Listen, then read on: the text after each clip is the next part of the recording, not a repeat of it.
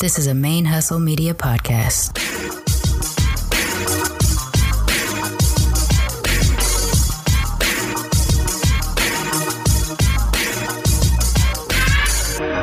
Hello and welcome to the show. My name is Jackie O and you're listening to Militantly Mixed. Yo, this is Rashani from the Single Simulcast. And when I'm not making you laugh or making up parody songs, I'm kicking back, listening to Militantly Mixed. I would like to acknowledge that the Militantly Mixed podcast is recorded on the traditional lands of the Chumash and the Tongva people, and I wish to pay my respects to the people of those nations, both past and present. Hey y'all, welcome to Militantly Mixed, the podcast about race and identity from the mixed race perspective. I am your host, Charmaine, aka Mixed Girl Maine, the busiest mixed race, bisexual, polyamorous, atheist, comic book nerd, cat mom, mask making, comic book store co-owning podcaster in this podcasting game. This is episode 113, and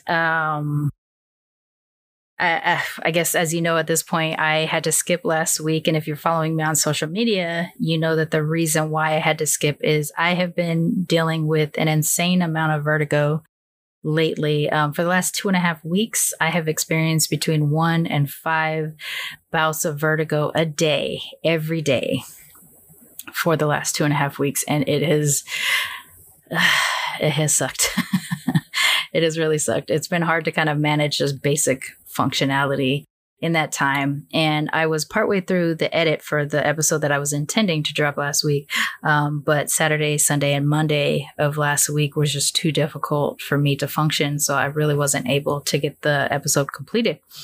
I was also late on Blurred Comics. I was late on uploading Black Radical Queer, despite the fact Javi had done her entire job. And I knew that I just wasn't going to be able to finish up Militantly Mixed in time to release last week. So I decided to go ahead and skip it for the week. What I'm going to do is the episode that was intended for last week will be the episode I drop next Tuesday. And today is the audio from the live stream that we did last Thursday, October 15th, which the topic was Activism while mixed. And if you haven't already watched it, you're about to hear two of the most dynamic people that I've had the chance to know in the last little bit. Rohan Jolie, you'll remember from a couple weeks ago, we dropped their episode regarding the Blasian March. And Asian Soph, you've actually heard her voice before, but she hasn't done a full episode yet. And so that's something we're going to get done probably in December. On their own, completely dynamic and inspiring people, but together, I was just getting my life the whole time. It was such a wonderful experience. So I'm looking forward to being able to share that with you. But before I do that, I have a number of announcements, some of which I would have made last week. So hopefully I can squeeze this all into a reasonable amount of an intro so that we can get on into the meat of today's episode. First thing that I'm super excited about. Militantly Mixed has finally taken a step towards greater accessibility, which is something I have been wanting to do since I started the show, but I couldn't afford it. I have partnered with Podscribe, a website that works with transcribing any episode that I upload on Apple Podcasts. So they have actually managed to transcribe the backlog through episode 20, or starting with episode 20 all the way to present. And then every future episode will, of course, be transcribed as well. 0 through 19, for some reason, Apple does not have on display at the moment. So I got to figure out what's going on with Apple over there. But once I do, I will get those first 19 episodes transcribed as well. But in the meantime, if you need that level of accessibility, or you just desire seeing transcripts for the podcasts that you enjoy, they are now available. And the way you can access them is by going to militantlymixed.com and click on the transcripts tab, and you'll be routed to Podscribe's website, which has both all of the transcripts there, but also the ability for you to subscribe to those transcripts so that they go directly to your email. From what I understand, the transcripts are available about 30 minutes after I upload the episode, so you should be able to stay on track with them alongside the episodes that drop, which is great. I do have to do a little bit of manual editing to make sure that they're clean, which will take me a really long damn time going back into the backlog, but hopefully will be something I'll be able to keep up with it if I can. I mean, as y'all know, I'm a one main operation, so I'll do my best to keep up on making sure that those are as accurate as possible and clean as possible going forward.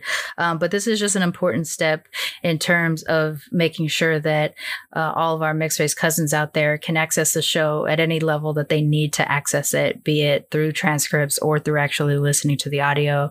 And then eventually when I'm able to have my studio space next year, which was supposed to be this year, but is pushed back to next year, then we'll start to be able to incorporate more video as well. But for now, first step, transcripts, which is a big step for the show. And I'm really happy to have that available. So again, to subscribe to the transcripts, you can go to militantlymixed.com and click on the transcripts tab.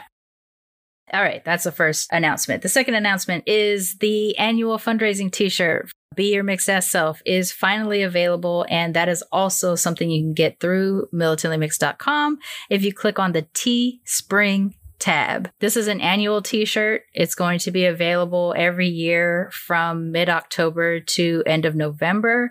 And last year, I think last year we actually launched in August, but I really want this to be an end of the year fundraiser. So that's why I pushed it back. Last year, it was also limited time, and then once it was gone, it was gone. And this year, same thing. So the t-shirt will be available through November 30th. It is the Be Your Mixed Ass Self t-shirt, but it is a different design from last year. So it can officially be a collector's item if you want to collect them all. They'll always be available going forward from October through the end of November, mid-October through the end of November.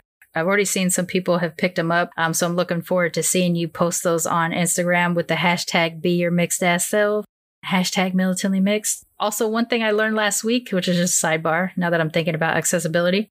If you hashtag multiple words in one hashtag, like hashtag Be Your Mixed Ass Self, for people who need to listen to what's on their screen, hashtags versus reading them, if you only hashtag and it's all lowercase letters, it'll run it together like it's one word. So to get it so that the audio devices will read the hashtag correctly, you have to put a capital letter at the beginning of every word. So if it's hashtag Be Your Mixed Ass Self, then it's hashtag capital B, small e, capital Y, small O-U-R, capital M, small I-X-E-D, capital A, small S-S, capital S, small E-L, hashtag Be Your Mixed Ass Self. So you have to capitalize every word in the hashtag so that it's actually pronounceable and it's not completely incomprehensible for someone who hears it if they do like Dragon or any of those text to audio listening things. Something I learned this week while trying to make the show more accessible. So if you hashtag anything going forward, try to make sure that if it's multiple words that you do capitalize each word. But if you get the t-shirt, hashtag Be Your Mixed Ass Self, make sure you drop those on the Instagram so we can see all your lovely mixed ass faces wearing the Be Your Mixed Ass Self t-shirt. All right. And let's see what else. Did I already say that I was going to be taking a break for mental health hiatus in November instead of December? I can't tell if I have said that, but given that, no, I'll just do it now. Given that I'm dealing with all this health stuff related to my vertigo, I've decided that instead of taking the mental health hiatus in December, which was my previously scheduled break, I'm actually going to move that up to November and try to lick this vertigo issue. You know, I have several doctor's appointments and I don't want the added pressure of making sure that I hit the episodes on the right schedule. I want to be able to focus on this, and this is kind of the best area to do that. Since I was already going to have a hiatus in December anyway, I just decided to move it up a month, do the hiatus in November so that I'm able to focus on this health issue. Hopefully I can get it under control, and then I'll come back in time for my birthday in December. Let's see what else. Okay. As you know, Militantly Mixed is a fan-sponsored podcast, and it's with your support that I'm able to keep this show going, especially now that I've had so much growth with that growth this year, which is amazing. In June, the audience size grew about 3 times its normal amount. It's recently just had another boost last month. I haven't really been able to calculate how big a boost yet, but I've noticed the numbers ticking up quite a bit. And with that growth has come extra expenses. But because of COVID and life just generally being crappy right now, some people have had to pull back their sponsorship. I've gotten some emails about it being COVID related or being temporary. You know, life is just difficult right now, but I'll come back and support. So it's been a pretty dramatic drop in sponsorship. And I'm trying to find other ways to get sponsorship too, like companies and commercials and things like that. But until such time, I do rely on Patreon and the PayPal donations to keep this show going. Patreon just announced last week that they are now offering annual memberships. So instead of the month-to-month subscription, you can actually subscribe as an annual basis, do a one lump sum for the 12-month period. And I believe you save about 15% off of the month-to-month cost if you do the annual sponsorship. It's a new function. It's something that they've heard comments about from both creators and patrons. So it's nice to see that Patreon is listening and trying to make things a little bit easier for people who still want to support their favorite creators, but just don't know if they can commit to a monthly basis sponsorship. So if you would like to sponsor the show through Patreon, you can go to patreon.com/militantlymix. Subscribe at whatever level you choose from $1 to as high as you wish, although I only have rewards up through $50. And you can select now to do that on a monthly basis or an annual basis. And if you want to just drop coins in the tip jar and you don't want to commit to any length of time in terms of donations, but you want to support the show, the PayPal is always available. And the way you do that is paypal.me/militantlymix. Those are always nice because usually people don't warn you, and just I get an alert from PayPal that just says, you know, so-and-so dropped some coins, and it's great. Your sponsorship helps keep me going. I'm absolutely trying to find ways to advertise this show. We definitely have a bigger audience than we had before, which makes it a little bit possible, but we still haven't achieved the numbers that major advertisers like to participate in helping. So until that happens, I'm still going to rely heavily on listener sponsorship. And I do absolutely appreciate y'all for keeping me going this last 2.5 years. It's been amazing. Every now and then, from now until whenever, I am going to occasionally drop a little audio clip from one of the people that I have lately looked towards on a weekly basis to get a little bit of joy from. You might remember Jay, our cousin Jay, from a previous episode of Militantly Mixed. They started the Mixed Student Union at University of Virginia, and we did an episode, I want to say probably May or June of 2020. Jay is a regular participant on the social distancing hangout, and I look forward every week to hearing him have a positive spin on just how difficult life is. And so he dropped this little audio clip that I'm going to share with y'all today, which is just kind of reminding people to find joy in the moment. And I think he might drop some of these from time to time. So it's just really nice. Life is difficult right now for all of us. And even for Jay, who is almost always positive, I rarely ever see him not in a positive state. Even as he goes through things as well, he finds ways to put a positive spin on things. So I want to give my thanks to Jay for sending me this audio clip that I'm going to share with y'all today. And also just tell him that I'm thinking about him, because I luckily have had him in my life now since about March. And I get to hang out every week when he attends a social distancing hangout along with the rest of the family that shows up. We all love and rely on him for joy. So why don't we just take a little minute to listen to Jay's joyful moment. Hey, Militantly Mixed family. Time for a feel-good moment with Jay. Life's a lot right now. We all know this. But I think the biggest thing that's been getting me going is the time to take a moment to pause. I'm over here at a beautiful river, right over here in Charlottesville, Virginia, and yeah, I ran like a heck of miles to get here, but just taking a moment, just sit by and just enjoy the nature helps clear my mind and makes me just be thankful for a lot of things in my life, all things considered.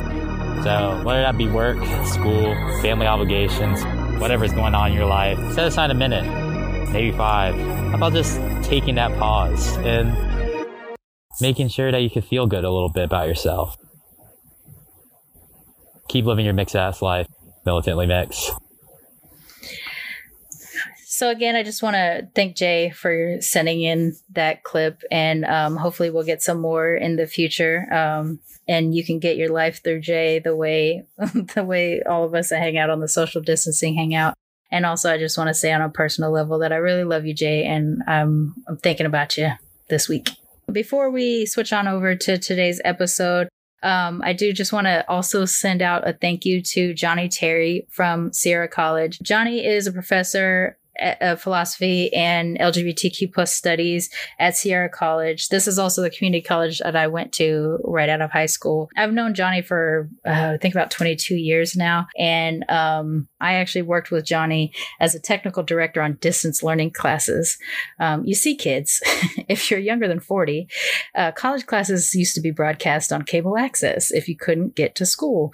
And there was always someone in the booth that controlled the cameras and the microphones, and gate kept for distance learning guests or students who had to call in the teacher to ask questions. That's how I met Johnny. I was the technical director for his classes. And then simultaneously, my husband was taking his philosophy classes. He wasn't my husband at the time. And so we both created separate relationships with Johnny. And eventually, Johnny officiated my wedding. So I've been invited to Sierra College a number of times. This is the third time to speak at their Pride event. And I was able to, I think I was the closing speaker for this year's Pride event. And I had a blast. It was such a good time. Because of something that had happened in a previous session, though, they didn't unmute people. They any question that went through the chat went to the Zoom czar, and the Zoom czar communicated that to me so that I could answer those questions. It was a way to kind of protect the guest and protect the speaker and protect the students from any negative people that jumped on and weren't cool.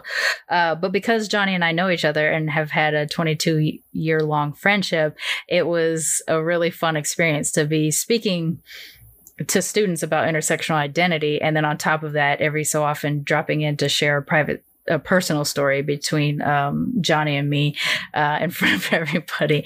But it was such an amazing event. I believe that I'm going to get that audio, and that is going to be available as an exclusive on the Patreon page. So if anybody wants to hear my chat about intersectional identity through Sierra College Pride Day, that is going to be pretty soon. That's going to be available exclusively on the Patreon page for the patrons.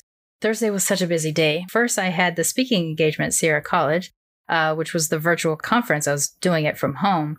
But almost immediately after that was over, I basically had a potty break, got a drink, and then sat back down, and we started the live stream. So as y'all know now, on the third Thursday of every month, we do a live stream that airs on YouTube and Facebook about some topic under mixedness. So far, we have done mixed race support system.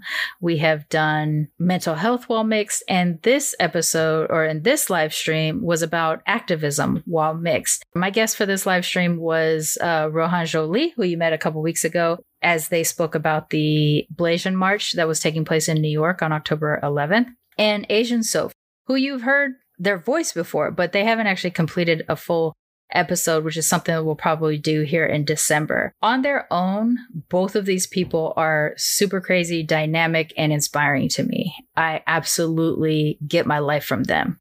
Together, I was expecting that it would be explosive, and it absolutely was. It took us forever to stop talking. Even after the live stream was over, we continued to talk, and I absolutely adore these two. I cannot wait for y'all to hear the conversation that we had about our different access points to activism. We also refer to ourselves as different titles and different responsibilities within activism. So that was part of the conversation we had. It was a wonderful conversation. I'm so grateful to these two for sitting down with me for the live stream. You can still watch the video if you go to the YouTube channel, youtube.com/militantlymixed. And you'll be able to watch the video if you want to watch the video. But if not, the audio is here for you on the podcast. And if while you're at YouTube, if you don't mind hitting that subscribe button so you can get any notifications. Right now, the videos that are available are just a static episode art photo of the audio from the podcast every week. And of course, the videos from the live streams. I will try to get more videos up but that won't really be 100% possible until my studio space is available next year. Once that happens, we will be a more multimedia program, video, audio, and the transcripts. Now, I think that's also an important aspect of it. So I promise I will start to get a little bit more video up there from time to time. But the most important thing is that people subscribe to YouTube. So if you don't mind jumping on and hitting that subscribe button. Oh my gosh, this intro is so long. Okay, I gotta stop. Next week's episode will be the episode that was intended last week with our latest cousin, Sidra. And then I'm gonna go ahead and go on that hiatus for the month of November. I will still be available on the social media and the Facebook group. I will also be doing the weekly social distancing hangouts, but I just won't be releasing episodes during the month of November. It'll just be a break. But this is just a plan to help getting my health on track. And it's part of what I do all the time anyway. 3 months on, 1 month off to get my mental health straight. So without further ado, please help me in welcoming back Rohan Jolie and Asian Soph to the Militantly Mixed family through the live stream, Activism While Mixed. And don't forget to be your mixed ass selves.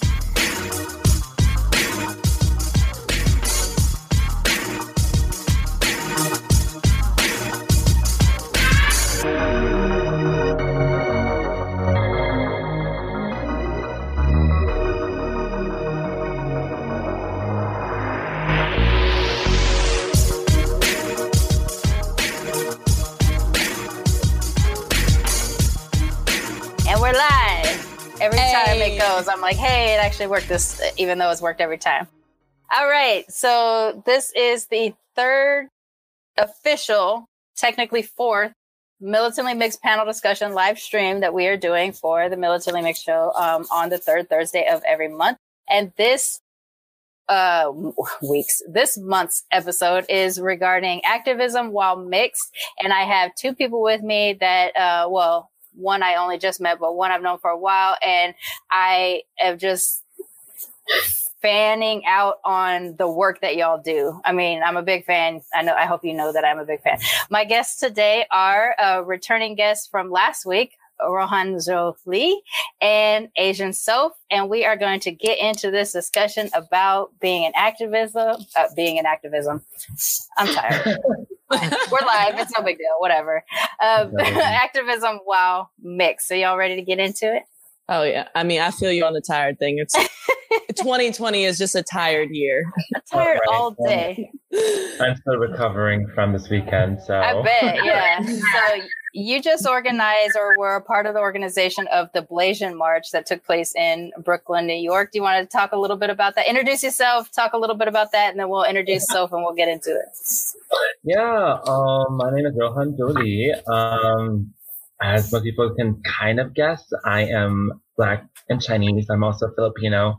And according to my grandmother, there's Indian in the family. So yes, love it. The Blasian March, I am the founder of the Blasian March. That is a Black and Asian solidarity movement through education on parallel struggles against white supremacy and a mutual celebration and uplifting of ourselves. So our first ever march was actually this past weekend on the 11th. And we also had a sister action in LA. So nice. Shout out to the LA crew. Yeah. That's awesome. Thank you so much for coming back. And Soph, why don't you tell everybody about what you do out here? I should have gone first. I feel like it's not as impressive. No, but I work. So I do like lots of different things. I feel like I'm an octopus sometimes. I can vouch for that. Just watching all the things that you do. So primarily, I admin on a page called Mixed Present. It's a page comprised of a bunch of different admins. There's 4 of us. We're all multiracial. I am mixed Japanese and German, Scottish as well. So I'm Asian and white.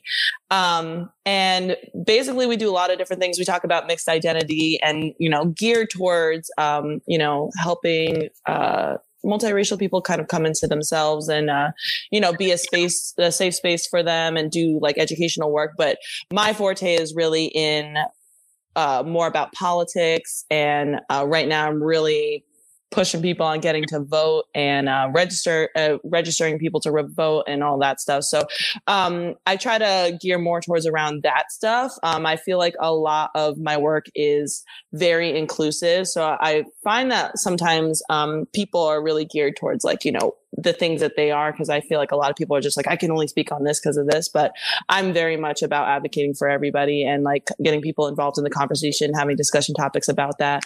I ran a Racism in Life, an allyship series recently on Mixed Present. And also have done some organizing out here in terms of a couple protests and things like that. Right. And I was surprised you did that because you like jumped right in, like you moved here, unpacked one box, got on City Hall steps. Like it's to me, that was my perception. Like you got here and you just started working. That's really sweet. I don't feel that way, but that's very, very sweet. But also like you guys can attest to it. There's a lot of shit we got to deal with out here. We have to do a lot of work. You know what I mean? It's like, when is the time? And it's also just like, you have these feelings and you feel very purpose driven, like we all are, that's what is the first step. And then you're just like, I got to channel this somewhere and you just go for it. Yeah. Offline before we got started, Rohan and I were talking about like, for me, I don't know how to not do all of the things. And I feel guilt or like a responsibility to do it. And it's taken me a long time to get to the point of being like, there's other people that are more talented in different aspects of this.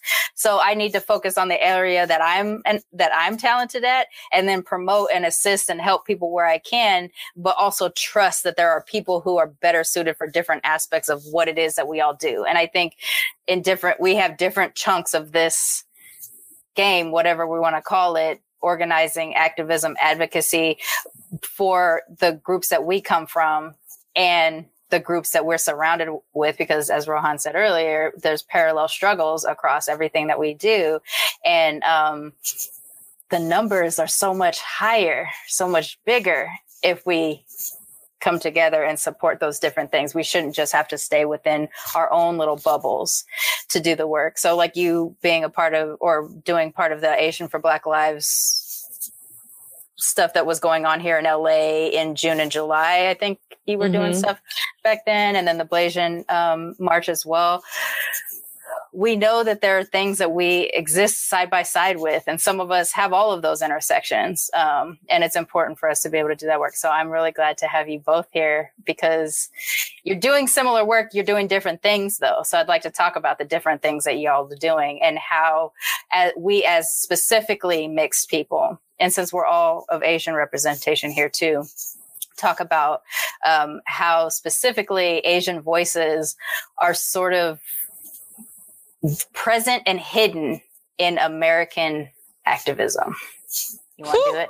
Do we got longer than an hour? We can come back. It'll be part one. We'll do part two later. That is. Oh, where do we begin? Like, let's take it back to the immigration, like 1800s back, like Chinese migration back, or are we? I literally just walked someone through the history of Asians in America, and they were literally like, I had no clue. Like, when y'all start coming? But simultaneously, what's crazy is I came to LA and I meet 4th generation Asians, and I'm like, where have y'all been? We've been here. We're here in LA.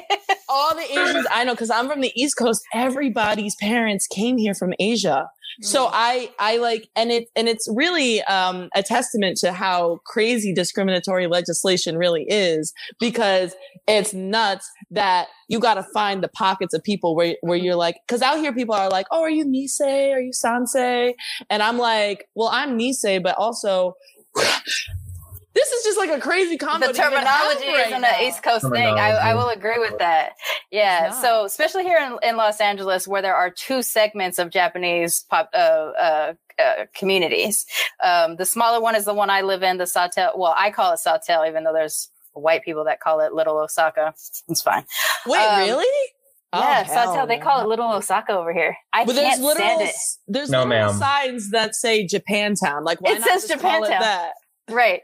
So, That's the same here in New York. Like they renamed Harlem like Soho Village. I was like, girl, stop. stop Like it. this is how you continue to erase us by renaming the spaces so it's more palatable for like white invasion, or in this case, like white re-invasion. Reinvasion, Yeah. right? I mean, especially here That in part. California, I think we feel Asianness a little bit as more present here on the West Coast. I grew up on the West Coast, so I definitely have seen more different pockets of different Asian communities all throughout California in a way that when I moved to the East Coast, I was like, where are we? You know, like there's that one Chinese family there, and then there's like a Vietnamese family over there, you know, like, and I couldn't find any Filipinos. Like, I'm like, where are y'all at? You're not in Massachusetts, or at least not where I was at. So I realized how much more access I had as a mixed Asian person growing up in California. And that we do have terminology like Nisei, Sansei, and stuff like that, in terms of what generation of born in America we are. And I think it is wild that people don't conceive of how long Asians have been here, or that they conceive of the time that like the Chinese railroad stuff was happening. And that's literally the same time as the Old West. And so the things that they know that existed, that they don't understand that we were there too. And I say we and collective Asianness versus specifically Chinese or anything like that. Like there were Asian people here at the same time that slavery was actually happening here, or that emancipation was happening here, that these things are going on at the same time. And the timelines, people don't think is connected. Honestly, there is a spot in San Francisco where there was a recovered Chinese ship that had been there that predates white people coming to this continent. So I'm not even surprised. You know what I'm saying? There's this whole thought that like, white people were the only explorers ever. Yeah. No. You ever, we may not be able to Pacific know. Islanders, like if you look at Pacific Islander like artifacts, they got African stuff in there. You know what I mean? Like they were navigating using the stars before. Right. You know what I mean? Like that's not. It's just wild how history has been like reframed to like favor whiteness, Eurocentricity. Yeah. Right.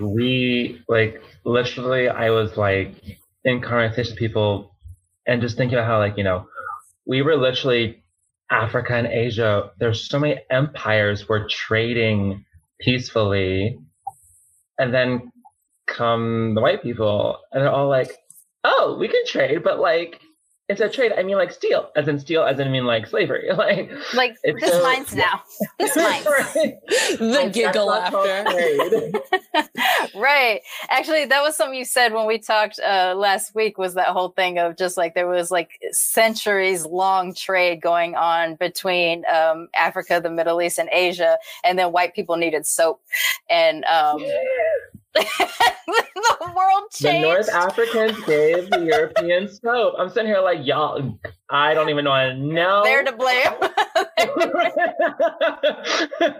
I saw this. I'm gonna say I saw this hilarious meme that was talking about England and how British people were like, it was like a Britain versus America thread, and the British people were like, why is like American food like so spicy or like something like that?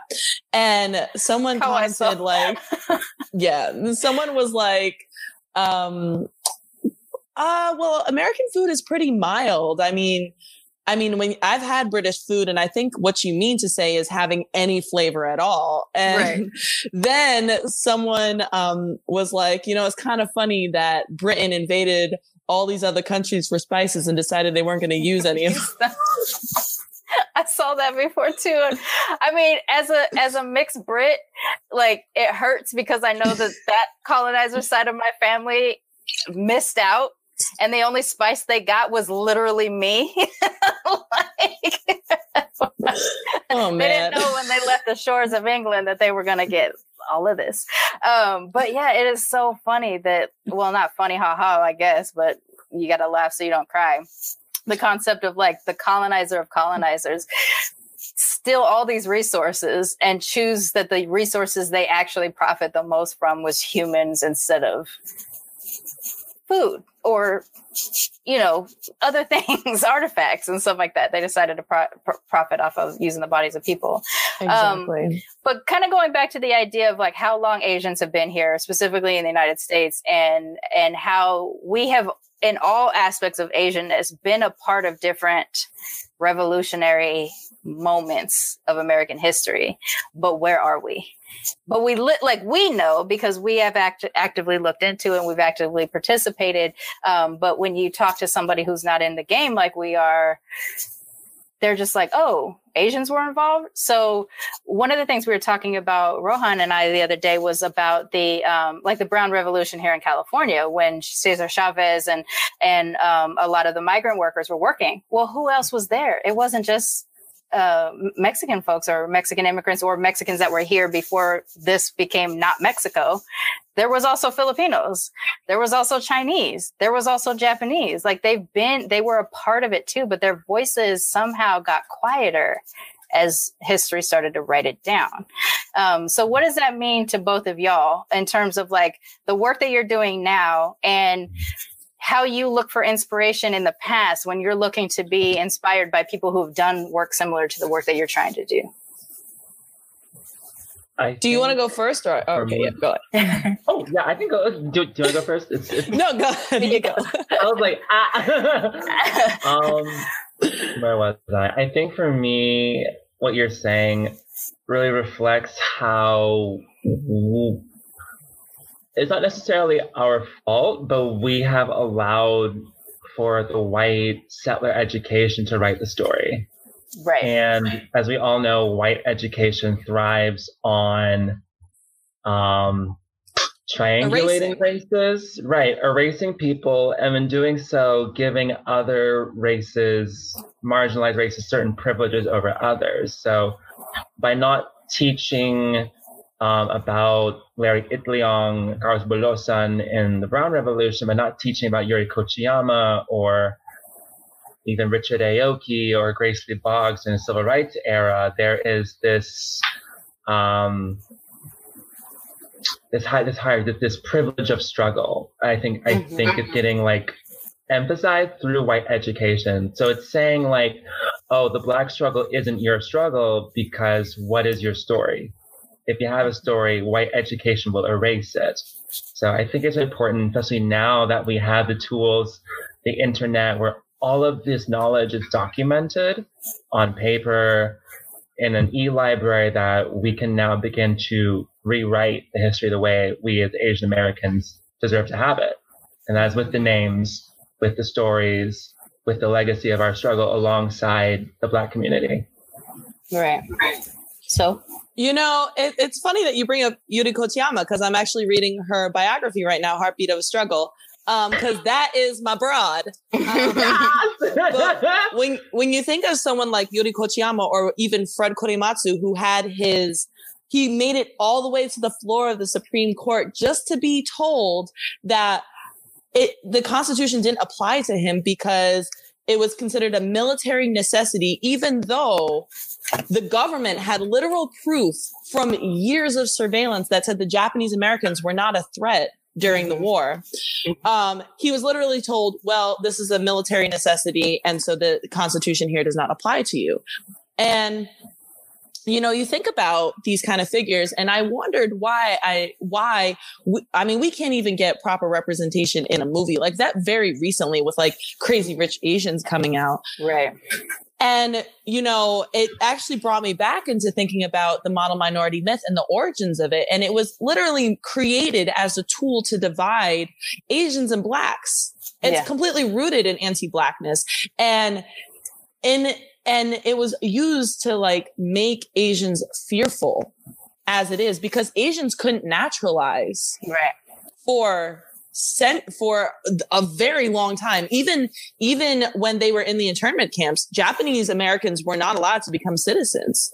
Right. So the question was then like, well, why does the law apply to you? And it's this whole thing of like, well, why weren't they, this is again, discriminatory legislation. And there's a history of discriminatory legislation against all BIPOC people.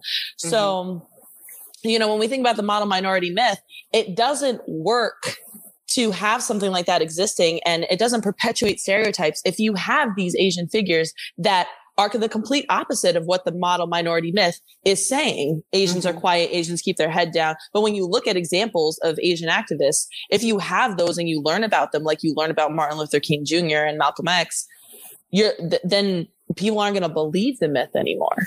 Right. And there goes that tool to keep our communities divided. Because there's been a lot of instances in history where we have come together and we've really made a heavy impact. Mm. Yeah. I also think about how long it took for them to even create the Asian category in terms of the boxes that we have to check, which is very American thing because that doesn't seem to exist anywhere else, is that for the longest time, white people or Asians had to select white. And it wasn't until Japanese internment that they decided to be like, oh, we need to make sure we have something to separate the Japanese. And then they were kind of implying that Chinese people needed to check that box too. And Chinese was like, don't intern me, that kind of thing. And so that's when you even start to create more divisions between Asians here. But for a period of time, Asian people were just white until they weren't, until Blackness needed less allies. Exactly. Asians were white here. And now what's weird is that you have, I'm sorry? Less allies and like another target, Right. Like let these people now squabble over these like limited resources. So they did a really good job of separating Native Americans and Black folks early on. You are not the same. And you should know that one of you has slightly more rights in some areas and one of you has slightly more rights in other areas and things like that. So they did a really good job to separate those so that there was actual racism between those two groups. And then we get into the future where like now we're starting to do it with Asians. So with Asian activism, I feel like even though I've made attempts to research, there are times when I feel like there is so much I'm most likely missing. And it makes me angry because I can't even distinguish between what I'm actually missing and what was just something that's cute to put on PBS, like any of the uprisings that happened in internment. And it's like, yeah, see, we had one or two that really tried to fight to get, Japanese out of there or whatever. And I feel like it makes me really angry. And it also makes me realize how little I'm able to center my Asianness when I want to in the kind of work that I do. It's easier for me as a person who does mixed race advocacy and does a mixed race podcast to focus on my Blackness in terms of my mixedness because I have more access to that. And even as a person who grew up inside a Japanese home when I was with my mom's side of the family, I can't access Asianness or Japaneseness very easily. Even if I live in a Japanese community, I can't access it very easily. So what do we do? How do we tap in? What's the work we need to do to feel connected as mixed Asians? Oh, that's a heavy question. For me, what has helped a lot is, you have to do the work and you have to find different kinds of resources. So when I was at the Japanese American National Museum, that's when I bought The Heartbeat of Struggle. Called The Revolutionary Life of Yomi Kochiyama. And just finding little like books or like different articles or just finding extra resources that are not, I guess, the mainstream or mainly shared things, because, there is that mistrust of, like you said, is this just cute? And I also try to pay attention when it's Asian American Pacific Islander Heritage Month, because that's when people are like, all right, well, we'll just throw them a bone right now. Yeah. We'll just share about this little thing right now. And in those moments, I try to take in what I can and what I don't know, but it is incredibly difficult to learn even just about the history and like learning about instances where even Blacks and Asians have come together to have each other's backs. It was incredibly hard for me I did a ton of research on that. It was so difficult for me to find information on that I felt was, is just telling the whole story and, different things like that. And so you have to just really right now, I feel like the answer is dedicate time, but I've also wanted to curate that content myself to make it easier to access for other people, and I mean, just like Rohan, right? You created the Blasian March because I mean, we don't have that, you know what I mean? And it's just like, you have to go out of your way to put together the things that you didn't have, because that there is a want for it and a need for it. And some people don't know how to find it. And side note, I also just got tired of like telling people to like not call me a Jap and like, just like having why constantly, and just constantly talk about history and also Rohan, they think it's a nickname. They're because like, evidently Japanese has so many letters. What? It's so many letters. So it's it's like English it's cute. Is so hard. English is so hard, white people. Oh my God, I know. Right. Yeah, they think it's a nickname. Or the ones that have used it. Yeah. What the fuck?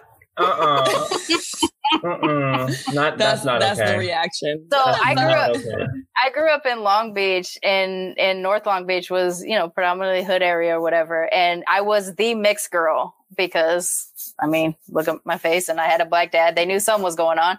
And when they found out that I was part Japanese, they referred to me as, that Japanica, because it was cute. Yeah. Because they decided to take all of the problems. That's not cute. And put it into one name. And I had to walk around, like a little freshman in high school, my little backpack and my little fake Timbs, because my dad wouldn't let me buy the real ones, and just be like, it's okay, you could call me that, because I was like 89 pounds and I didn't know where my voice was yet at the time. That was my little thing. Oh yeah, I know that one. That's the Japanica. Mm-hmm. Oh my God. There were two of us. Nuts. I can't. That's awful. Square up with a bitch. Jesus. Right? I mean, legit, it's why I hung out with Samoans when I was in because I was so small. Like I've filled out, but at the time I was like 89 pounds and like 4'10". And whenever someone made me mad, I just tell my friend Esther, I was like, Esther, them. Because she was 6'2" and we were 13 and she could just I love that. I love that so much. My voice was through the fist of my friend Esther when I was little. What about you, Rohan, with the backing off the back of what Soph just said? Sorry. Yeah, so I feel like I grew up with the privilege of being raised in a Jamaican household where being Black and Chinese was really valued, especially like in that community. That's awesome. Being Black and Chinese could be like for some folks is a mark of beauty, which I did not catch. That's a different story. That's all based on certain stereotypes of how bodies should look, but whatever. And then, my family was involved with the Chinese community where I grew up in Georgia. I think, and then moving like into college, I actually really came of age in my Asianness because I was so excluded from the Black community because of my queerness. So that's a whole nother. Like we'll talk about that. Well, you're not this. Like you can't belong with the Black people because you're gay, and you can't belong with the gay community at my school, Northwestern, because you're Black, and it's such a white queer space. You're not welcome there either. So like somehow I just fell in with the Filipinos, and it wasn't a question. It was like, you're Black, you're queer, you're Filipino, welcome to the family. here's some hello. Like, let's get it on, girl. Nice. Yeah. I love hello. So I always, yes. Oh my God, right? It's the best. I need some so badly. I haven't had Filipino food like in years. It's so sad. Okay, so where you're at now, because you're in Brooklyn. How do you access Filipino-ness? There is a Filipino neighborhood in Queens, so there is a slight into Manhattan. Go across. Don't worry, it's like an hour and a half train ride. You'll be fine, girl. Like, he's just outside his apartment cooking his own lechon. You know pig. What? That might happen. Hey, I actually live technically in Filipino town. Right. Okay. But like I'm like a minute from like all the Asian areas are kind of near each other except for Sawtell, Japantown. I live near Little Tokyo, Koreatown, Chinatown, Filipino They're all kind town. of against each other. Yeah. So in college I really learned to claim my Asianness. Like there was this group called Asian Northwestern University Project. So it was all about holding space for Asian Americans. We had a whole like Asian Pride March like throughout campus. And it was the first time I literally told a whole room of people I'm Asian and you're gonna fucking respect that.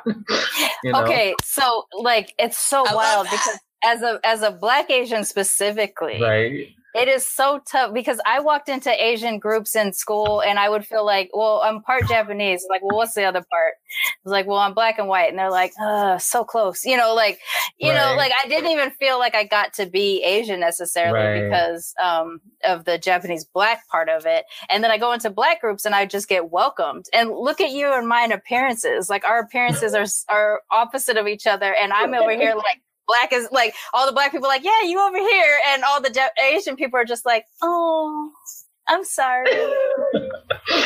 And you get this other, like, I'm so jealous. I'm so excited for you, but I'm also so jealous.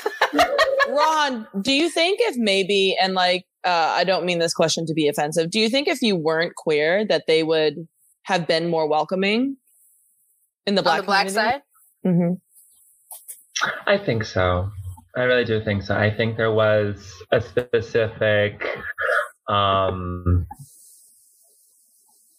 place where I was very explicitly not welcome queer. Like even at our like graduation ceremonies, like guys were saying no homo, and I'm like, dude, I've known you for like 4 years. Why are you still saying this to my face? Like, you know what I'm saying? Fuck like, you, man. But yeah, I think yeah. So definitely, I think what's apart from like the obvious colorism that you went through about, and that's something that I feel like a lot of people don't recognize, is that a lot of times people who are Black and Asian just get erased as Black, whereas like white Asian folks get like the whole, oh my God, you're mixed. Mixed babies are so pretty. Oh my God. Mixed babies are so pretty. Yeah, that'd be crazy. Yeah. You're not wrong. Oh my God. But there definitely was something. You're not wrong. Yeah. My mom's one of those, and that was always a thing of just like it basically like if you had to be a mixed Japanese, at least you were a mixed white Japanese, which would really anger my mom because she hated white people even though she was half white. And then you get me like this triracial, you know, Black identified Asian person, and then it's just like, ugh, that's a lot of heat. You know, and then on top of it, once I do come out as queer, then it's like, well, damn, we don't even have a word. We don't even have a word for you. You know, I think has been my biggest struggle. We don't have a way to come. And taking in those layers, it's so interesting because, you know, we've talked before about just, you know, when you go to Japan, like if you're mixed anything with Japanese, you're just automatically not like Japanese. You're not treated as such. And so, you know, that feeling, especially as someone who has like a Japanese passport and a father who was born and raised in Tokyo, you know, and can speak Japanese and like is Japanese, you know, it's just, it's like tough to not be welcomed in that. Well, it's not that you're not welcomed. I think especially being like white and Japanese, that you're incredibly like fetishized in Japan for that. Yes, that's that. Yeah. And so actually and that is very problematic 100%. But I had a question for you, Rohan. Do you feel like it's similar in the Chinese and Jamaican community too? Like, in a sense, it's maybe not as intensely fetishized, but do you think there is an aspect of that? Quite possibly. I mean, I didn't necessarily grow up in that kind of mixed community. I definitely voluntarily put myself in exile from the Jamaican community because of the homophobia, the transphobia, the femphobia. So a lot of things I have only observed as an outsider, but I mean, with any other colonial trauma culture, there is this praise of lighter color, lightening the race. There is that colorism issue.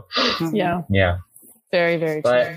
I do think we as Black Asian mixed folks have a very beautiful privilege. And that's like using our Blackness to claim our Asianness. Like the sort of like Black education of like, standing up, becoming an activist, like radicalizing your ideas. Like you can definitely use that and apply it to your Asian heritage. Like, so even at the Blasian March, like I literally made up a chant that was so cute. Well, in my opinion, it was cute. I liked it. But it literally went Black power, Asian power, Black power, Blasian power. And like so many Asian folks came up to me or messaged me later and were like, I have never heard the term Asian power. Like, thank you for like giving me the space to claim Asian power. And I was like, I mean, I'm literally using it based on my Black power like experience. So it's interesting that not only are we taught that we have no history in this country, we have no legacy of struggle in this country, we are taught we have no power in this country.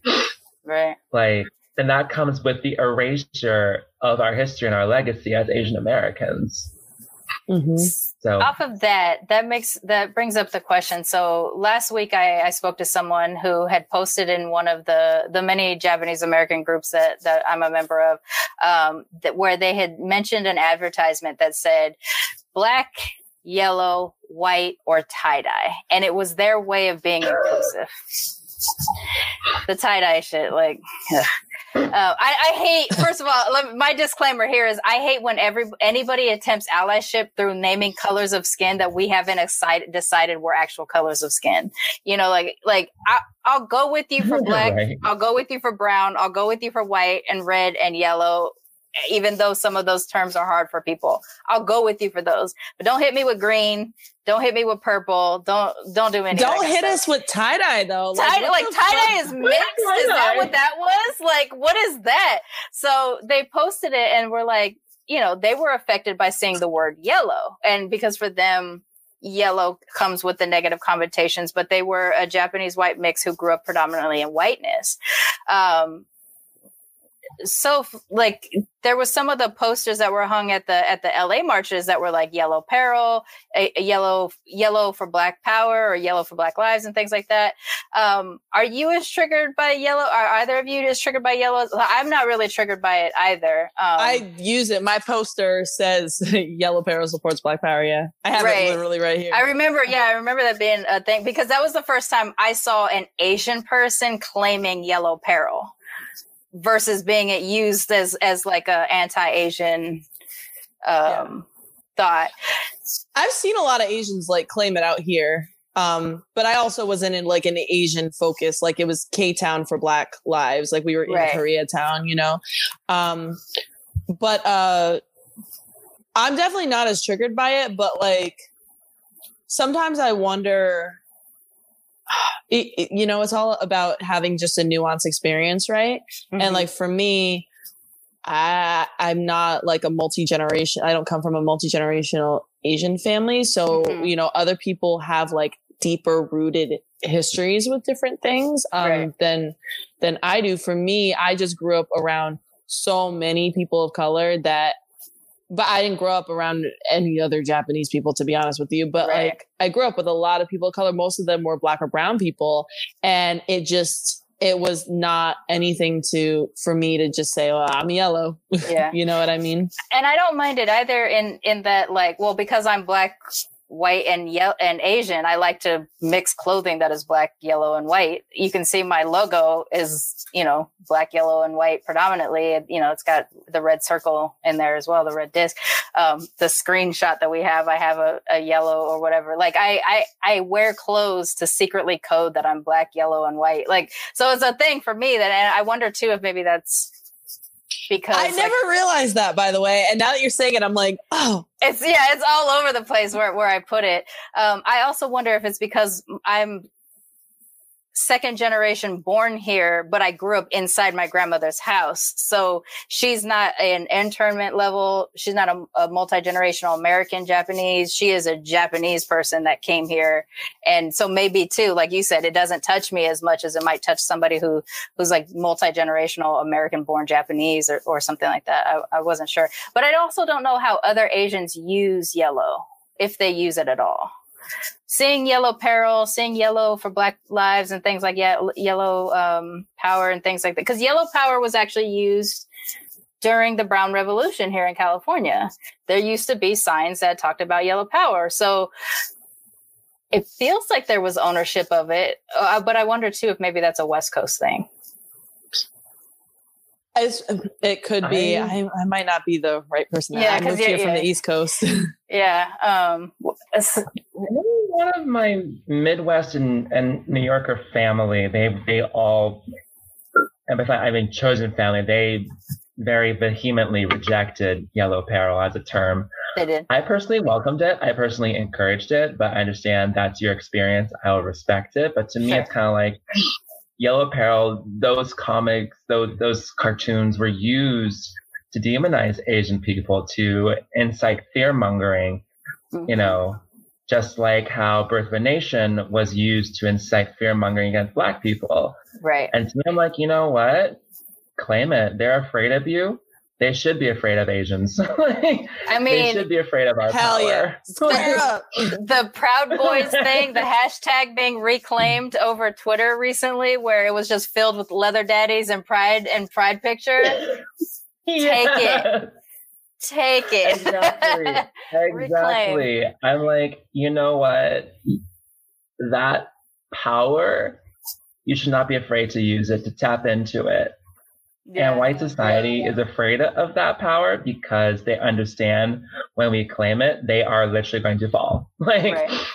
I mean, it's really unfortunate, in a lot of ways. Unfortunately, the Asian community has been used in almost like we've been puppets in a lot of ways. And a lot of people, you can really see, I think, because there is that haven't really stepped into the reclaiming phase of the revolution. You can see how in the early stages we still are, you know what I mean? And obviously there's been, a lot more, and I see a lot more Asians just like being super vocal and stuff like that. But it's also difficult because there is that erasure of history. But at the same time, when you think about the internment camps, and in reading Yuri Kochiyama's book, it's very enlightening because she was just saying like, we just wanted to do what was right because we were so pro-American. But really that understanding of the racism and the discrimination was lacking in a lot of ways. And then to have the questionnaire that came through in the internment camp where it was like, the last question was like, are you going to forsake any loyalty to Japan? And the problem with that is, well, they can't naturalize and be citizens. What is that? Like, what would they be then? Right. Yeah. And a lot of people, I mean, first of all, seriously, no like PR done very well at all on these questionnaires in the first place. But to have a question like that and to not even realize like what it is that you're saying to people who like want to show their loyalty and stuff, it's crazy. And like the fear that came out of that, and like people were afraid to like speak out because literally the president just said, all right, well, pack them up, ship them off to these concentration camps. And it was okay. Yeah. And what if I was going to be the kind of Japanese American that would forsake Japan or forswear whatever, you know, like if you're born in America, the likelihood that you're pro-emperor doesn't make sense because you're born in a country that doesn't have that going on. So, but let's say I'm one of the ones that checks the box and I'm like, yeah, I'll forsake Japan. I'm go America. And then you put me in a camp anyway. What have you just done to me? You just radicalized me. Yeah. Because now I think, well, Hirohito didn't put me in a camp. You know what I'm saying? So like, I think there is something there too of this. If you don't explain the context behind what you mean when you ask a crazy ass question like that, you might be inadvertently creating an enemy that didn't exist beforehand. And what surprises me about a lot of the history surrounding, or what I understand the history surrounding a lot of Japanese after internment, was that period of time of really, like you said, you know, if there's the ones that couldn't naturalize, all of their stuff is taken. They've just been released from a camp and returned to your community that doesn't exist anymore. What do? Do you love America? Do you stay pro-American at that point? Like, how do you exist after something like that happens to you? You're bound to, well, maybe not, but you're bound to be radicalized in my way of thinking. I mean, I don't disagree. Right. I mean, that's why it plays into, I actually recently finished George Takei's memoir, When They Call Us the Enemy. Him. Yeah.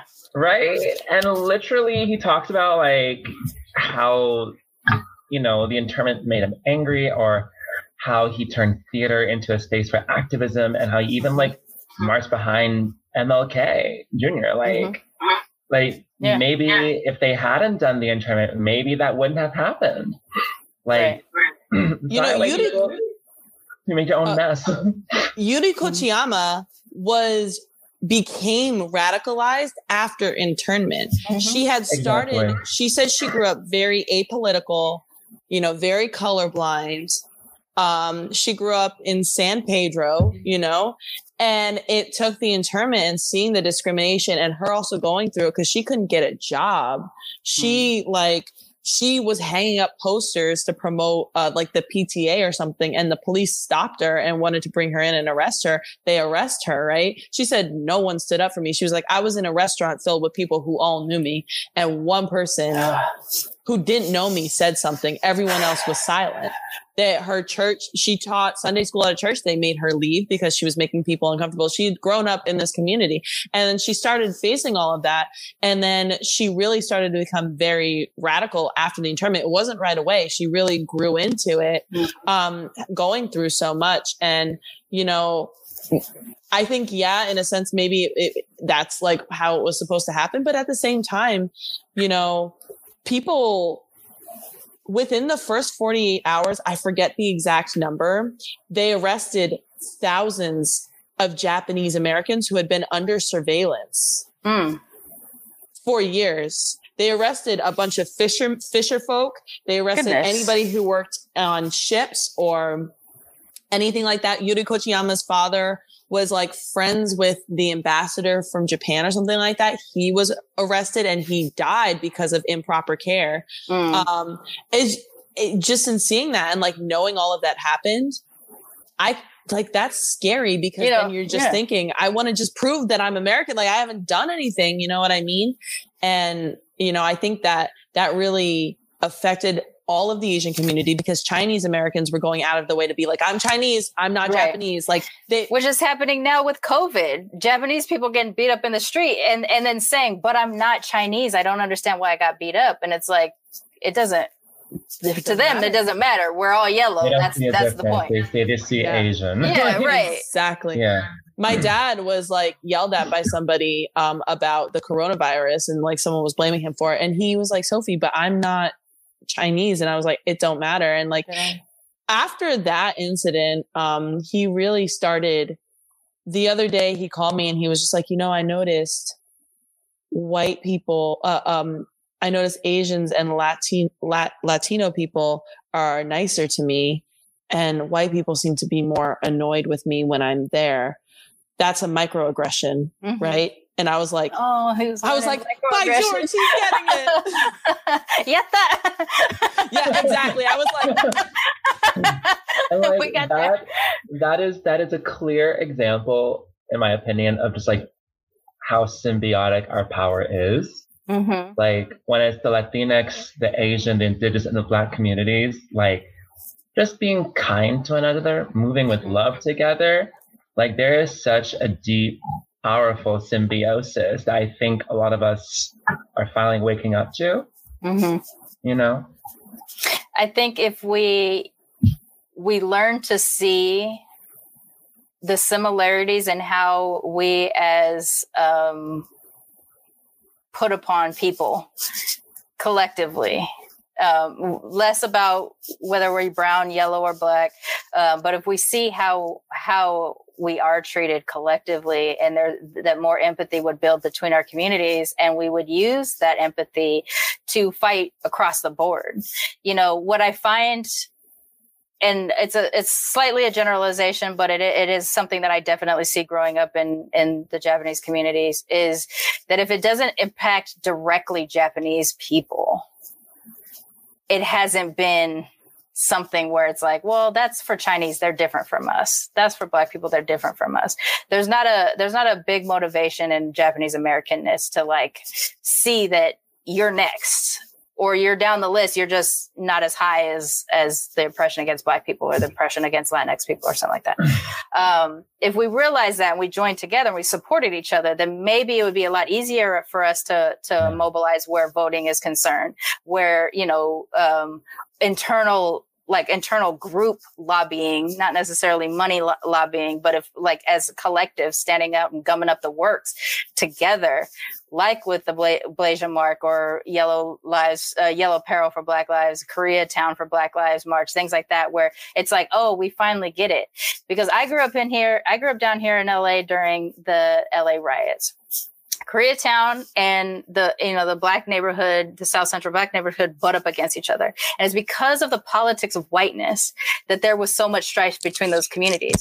Because before that stuff started to really, really build, those communities actually were more connected, you know, and there's like Japanese businesses that exist in the Crenshaw area for years and years and years that didn't become problematic until after whiteness came in and gave them a reason to separate even further. And so now, like even 20, 30 years later, the healing process that's happening between the like Crenshaw area and Koreatown, it's still it's still in process to try to bring those communities together who have butted up against each other, like physically divided by a freeway, basically forever. Mm-hmm. And they're neighbors. They didn't have to be competitors, but whiteness brought that to those two communities. So I do think we have a lot of work to do to be more collective and to see the struggles, the parallel struggles that you were talking about, to see that like, yeah, the same thing that's happening to you is also happening to this group, but it's happening different. It's happening heavier to this group right now. So that's the group we need to all look after collectively. We need to come together to collectively support. And I think that's what's missing in the understanding of what Black Lives Matter means. I see it also in a couple of the groups that I'm in where they're like, well, what about us? And it's like, yeah, you're next. Honestly, like that's how I feel like I want to say, like, you're next. At the end of the day, all people of color have garnered a little bit more privilege because of the civil rights movement and because of the Black community mobilizing and coming together. And I mean, even Yuri Kochiyama, I mean, to bring her up again, she told you said she's your broad. So. She's my broad. I love her. But, you know, she said the first time she met Malcolm X, you know, she was like, can I shake your hand? And he was like, why? And she goes, no, I'm just very inspired by how you've collected your community and gotten them to come together and unify. And, you know, I think in a sense, like, you know, she was probably feeling the way that we feel, very, you know, I just wish people would be a little bit more vocal. And, you know, I will say when we were at the first K-Town for Black Lives Matter rally, it was incredibly beautiful. There was African drummers there. There was a Korean drumming group too. And it was fun. Like we had a good time. Everyone brought donations to donate to the Black Lives Matter movement. just there was lots of people coming by, just dropping off bags of food to make sure everybody was like had energy and was great. And I saw that all throughout every protest I was at in LA, people being like, hey, free sandwiches, free water. Like there was hydration stations. There was a massive protest at City Hall, and there was people set up their cars, and there was some cars pouring out Henny shots into people's mouths. And I was like, this is you need your fuel however it comes. But that was community. And I think it has awakened more community, which is nice. But like, you know, I wanted to bring up, it seems to be dissipating a little bit. Yeah. Even the weekly protests here are incredibly, they're deadening. Yeah. And that's actually something Angela Davis brought up in an interview I saw with her, and she was basically saying like that's organic, and when that happens, focus on voter mobility, focus on the next step. And I think my biggest, looking at New York, so I started marching when I was in Chicago, and it was just what I appreciate about Chicago was that, like, so I marched with Anak Bayan, they're a Filipino youth group, and everybody came out for everybody. Like, if there was a Free Palestine action, you would see BLM there, you would see the Filipinos there, you would see everybody for everybody.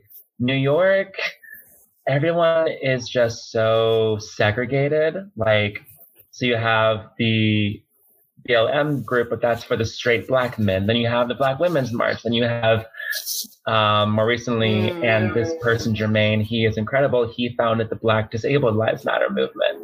But it's just like seeing everything sort of like, and fracture off. It felt very like, this is how white education wants to see us, fractured like this. So like, making the Blasian March was like, okay, no, I'm calling Asian people, I am calling Black people into this space. And like, I had the guy who founded Black Disabled Lives Matter like speak, and he was at the front, and like, you know, most of the speakers were trans women. So I was like, no, like we are coming together. And like the safety team, there were so many Asian folks and Indigenous folks in the safety team. I was like, this is what it's supposed to be like.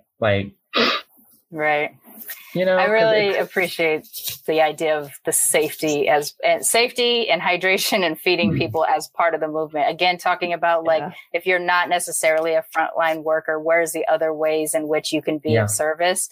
You know, maybe you're not as charismatic, so you can't shout the chants, or you can't speak at the thing, but you can bring somebody a sandwich, and that sandwich is going to get them through. Or, you know, you can talk about it on your podcast, or you can stream about it on your YouTube channel, or, you know, like whatever the thing is. I really appreciate that. The idea of safety people, I mean, oh yeah, like, they are integral. They are integral. Incredibly integral. Yeah, like that to me, that is a real important thing, because you got to keep the people who have the minds and the voices that are capable of making moves, making real change, safe. And if you're one of those people that are willing to put your body on the line for that, I really, really appreciate that. We are coming a little bit close to the end, and I'm so glad to specifically have gotten to talk to both of you together. I think, one, because I think it might turn into something down the line. The gears have already been working. The gears have already been. The ball is rolling. Like, it was kind of strategic, I'm not gonna lie, but I really think that getting to see the perspectives of, you know, the type of work that y'all are doing. I didn't ask you, so how do you describe yourself? Because Rohan and I talked last week and specifically said organizer was the one that made the most sense. What is the terminology that you use for the kind of work that you do? You know what's funny is I was actually going to ask this question, because how would you describe yourself, Charmaine? I think of myself as more of an advocate, because I can use my platforms as voicing my voice and a space for voicing others, because I don't physically go out, you know, my body issue, you know, my comfort with my physicality and things like that. And the fact that I have social anxiety around large groups of people. So I feel like I'm better in that space of advocacy. My fantasy life is I'm front lines, you know, punching Nazis, but my So if that's a label we can use. No, I am definitely, I'm definitely like, I think I'm an activator. I'm very big in education. I'm very big into calls to action. I am like, an activist is what I would consider like an active, but I am like an activator, like getting people to understand. And like in every space I've been in, and a lot of people are very candidly saying a lot. Well, I just always seem to learn so much from you. And, it's just one of those things, because when you have that purpose within you, it's going to come out everywhere. And for me, just running into instances so many times, like, for example, we talked about people just calling me a Jap just because I was just like, that's like not okay. And, in thinking about that stuff, I mean, just sharing history and sharing stories and getting to do the live series on racism and allyship and getting to bring people in, which Rohan, we will talk on that stuff. I got next. Yes, we will. But getting to like do all of that, I definitely think I'm an activator. Calls to action are definitely something that I think, I really like that. And I like that we have 3 different perspectives, even though, we are all doing the work, or we're mobilized by the work in different ways. I really think that is a great representation of showing other people who want to do work, who think that they can't. Maybe you're like me and can sit and do it from here. And maybe you're like you and you actually get out there, or maybe, you're running a polls thing, a voting thing. All of these things, there's places everywhere. And honestly, if you're like sandwich maker for Black Lives, sandwich maker for Black Lives, you know what I'm saying? Like, put it on a t-shirt. The food at the Blasian March was so essential. Like, there was literally like a mini fair of free food for people. Like, this is needed for the people. And that's, to be honest, to see the sense of community that has come out in a lot of these protests. I know we're ticking down. Hold on. To see the sense of community, and then to see the media shifted into riots and looting, and that's all they cover. It's incredibly, it's just another jab in the fight. But I think a lot of people are waking up, and like so many videos came out of, you're seeing these white people instigating this stuff. And like, there was a video that came out of a guy paying a bunch of people and being like, just get whatever you can, get whatever you can. And it's like, what are you doing here, white man? Wow. It's crazy. Yeah, no, I saw some of those videos, and I was upset, because I was just like, this is ultimately going to rest on Black shoulders, but we're watching a white guy do it. Right. So I like to end every episode of the show with a question about what you love most about being mixed. But for the panel, I like to try to gear it a little bit closer to what it is we're talking about. So I'm going to ask 2 questions, and then we can go ahead and wrap up. The first one has nothing to do with what we're talking about here. It just simply has something to do with, because we're mixed.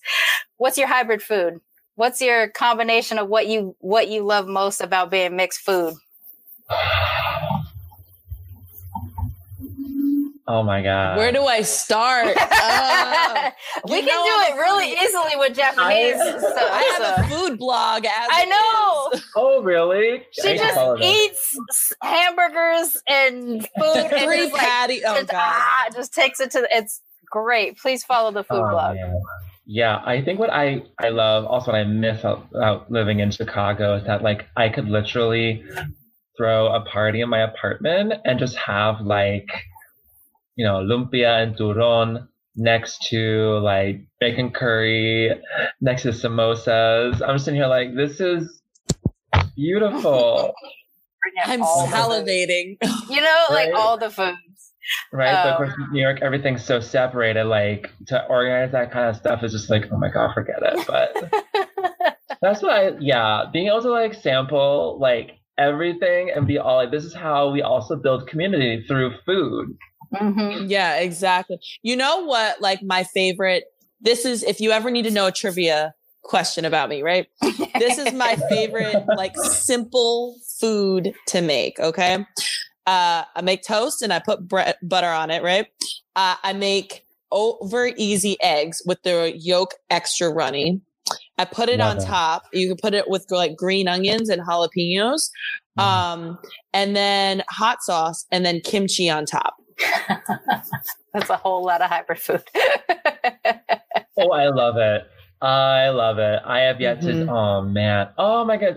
Oh my god. There was this really good restaurant in Chicago. I think it's called Korea del Sol, Taco del Sol, but it was like a taco Korean fusion joint. Korean tacos are bomb. Korean fried chicken. God. I was like, who made this? Yes. Marry me, Jesus. I'm just kidding. There was a spot over here in Sawtell that was like a Korean burger shop, but they also did like fusion Asian food and stuff like. I mean, so good. I did have this at this place in Pasadena called Bone Kettle. Give them a shout out. It was a pandan waffle. So pandan is like, how do you describe pandan? It's like a leaf, but they use it to like make sweet things. Okay. But it's like a natural, it's kind of like how like red bean is sweet, but it's not like super sweet. Got it. Yeah. So it was a pandan waffle with roasted duck and pulled pork like floss on it. It was like a play on chicken and waffles. Like a super fatty deliciousness. And it came with a sunny side up egg. And I literally was like, oh wait, no, I asked for it over easy with the yolk extra runny. and they put condensed milk on top of it. And I was literally that's like, a whole lot of sweet food. I was creaming in my pants. I was like, this is just so good. I can't. Awesome. All right. And then the last question that I wanted to ask before we wrap up is, what do you love most about doing this kind of work, this kind of labor for your communities? I'm going to definitely say bringing people together. Because like I was in a debrief with my safety lead, and someone brought up how they've been frustrated that recently in protests they don't see any Asians. They're like, where are the Asians? And then you're like, here, motherfucker. Right. Well, this person is also Asian, so their critique was very valid. And they've been on the front lines for a very long time. And seeing just like a crowd of Asian and Black people, and I was like, we're here, bitches. Man. Yeah. And then just like seeing the trans women alongside my friend in a wheelchair, like just seeing that kind of solidarity is so essential. Mm-hmm. And, it happened. I was like, finally. Right. Yeah. To be able to see the combination of Asian and Black people together doesn't matter. Yeah. For me, it actually doesn't matter what kind of Asians they are, as long as I can kind of see people who roughly look like me across all of the different, faces. I'm really glad to see that was actually possible somewhere. I look forward to being able to experience that wherever I end up as well. And they got something else? Oh, babies? Babies. They were like, this is such a good space for my son. I want to grow up like this. You're a good role model for him. I was like, oh my God, good. Oh, that's good. Babies. I was like, oh my God, they're babies. Honestly, like that is an amazing aspect of it. I mean, to be at the first K-Town for Black Lives Matter march, and to have, again, those African drummers and people coming together, like people came in and they were dancing around, and it was like a fun time. It was a sight I had never seen ever. And that is just amazing to see. But I think my most favorite thing about being an activator is it was nice to see a wave of people come through.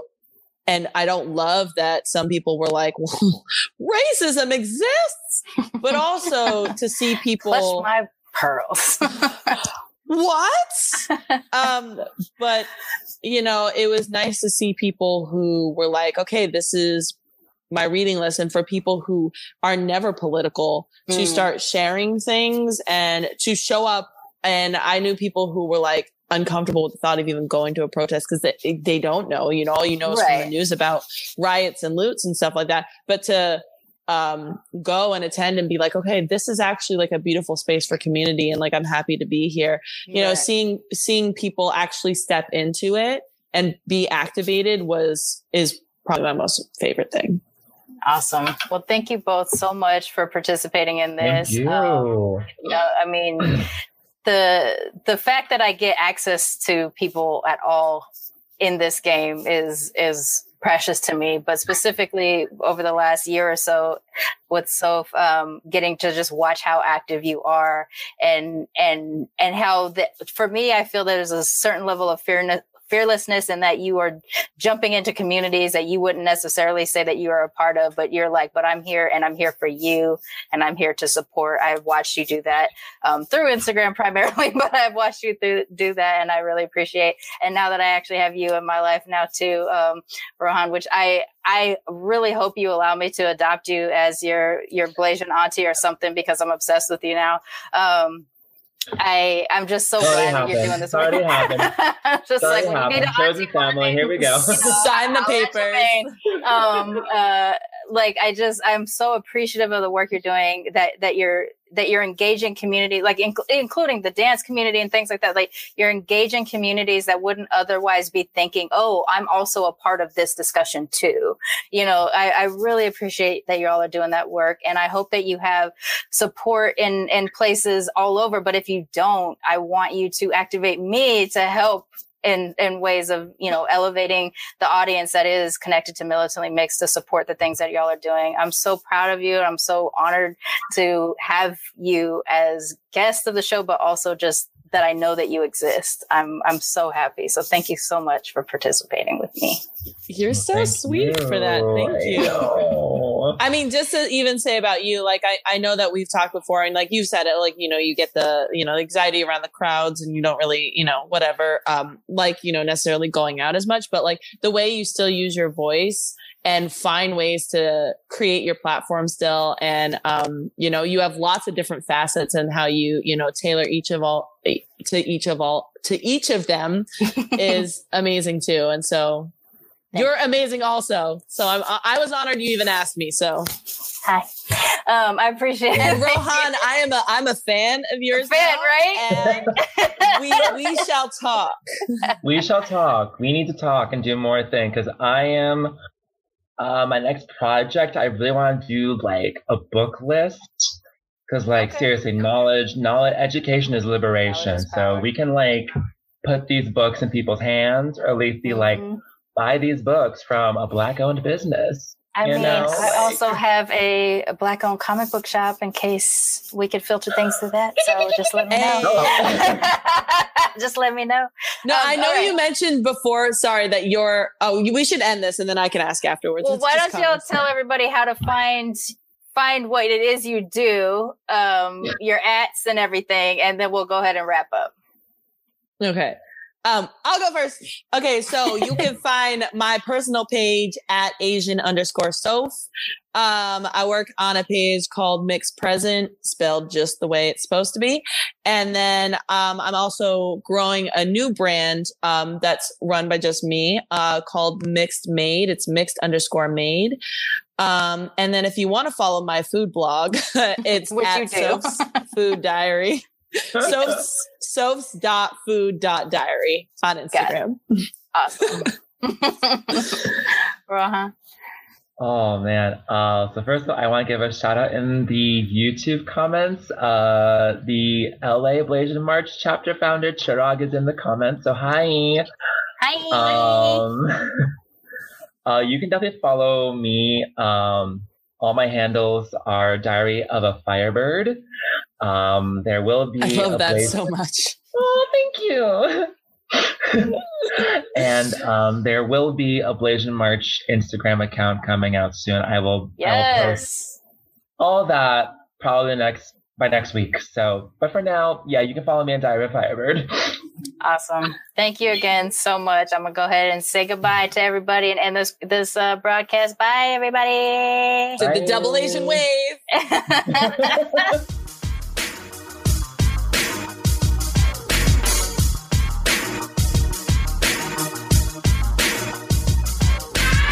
Militantly Mixed is a Main Hustle Media podcast, produced and hosted by me, Charmaine Fury. Music is by David Bogan the One. You can follow us on social media on Twitter, Instagram, and Facebook at Militantly Mixed. If you'd like to become a sponsor of Militantly Mixed, please go to patreon.com/militantly mixed for monthly sponsorship, or paypal.me/militantly mixed for a one-time only donation. And if you like what you hear on Militantly Mixed, please subscribe, rate, and review on iTunes or wherever you listen to podcasts. And don't forget to be your mixed ass self. Main Hustle Media. Turn your side hustle into your main hustle.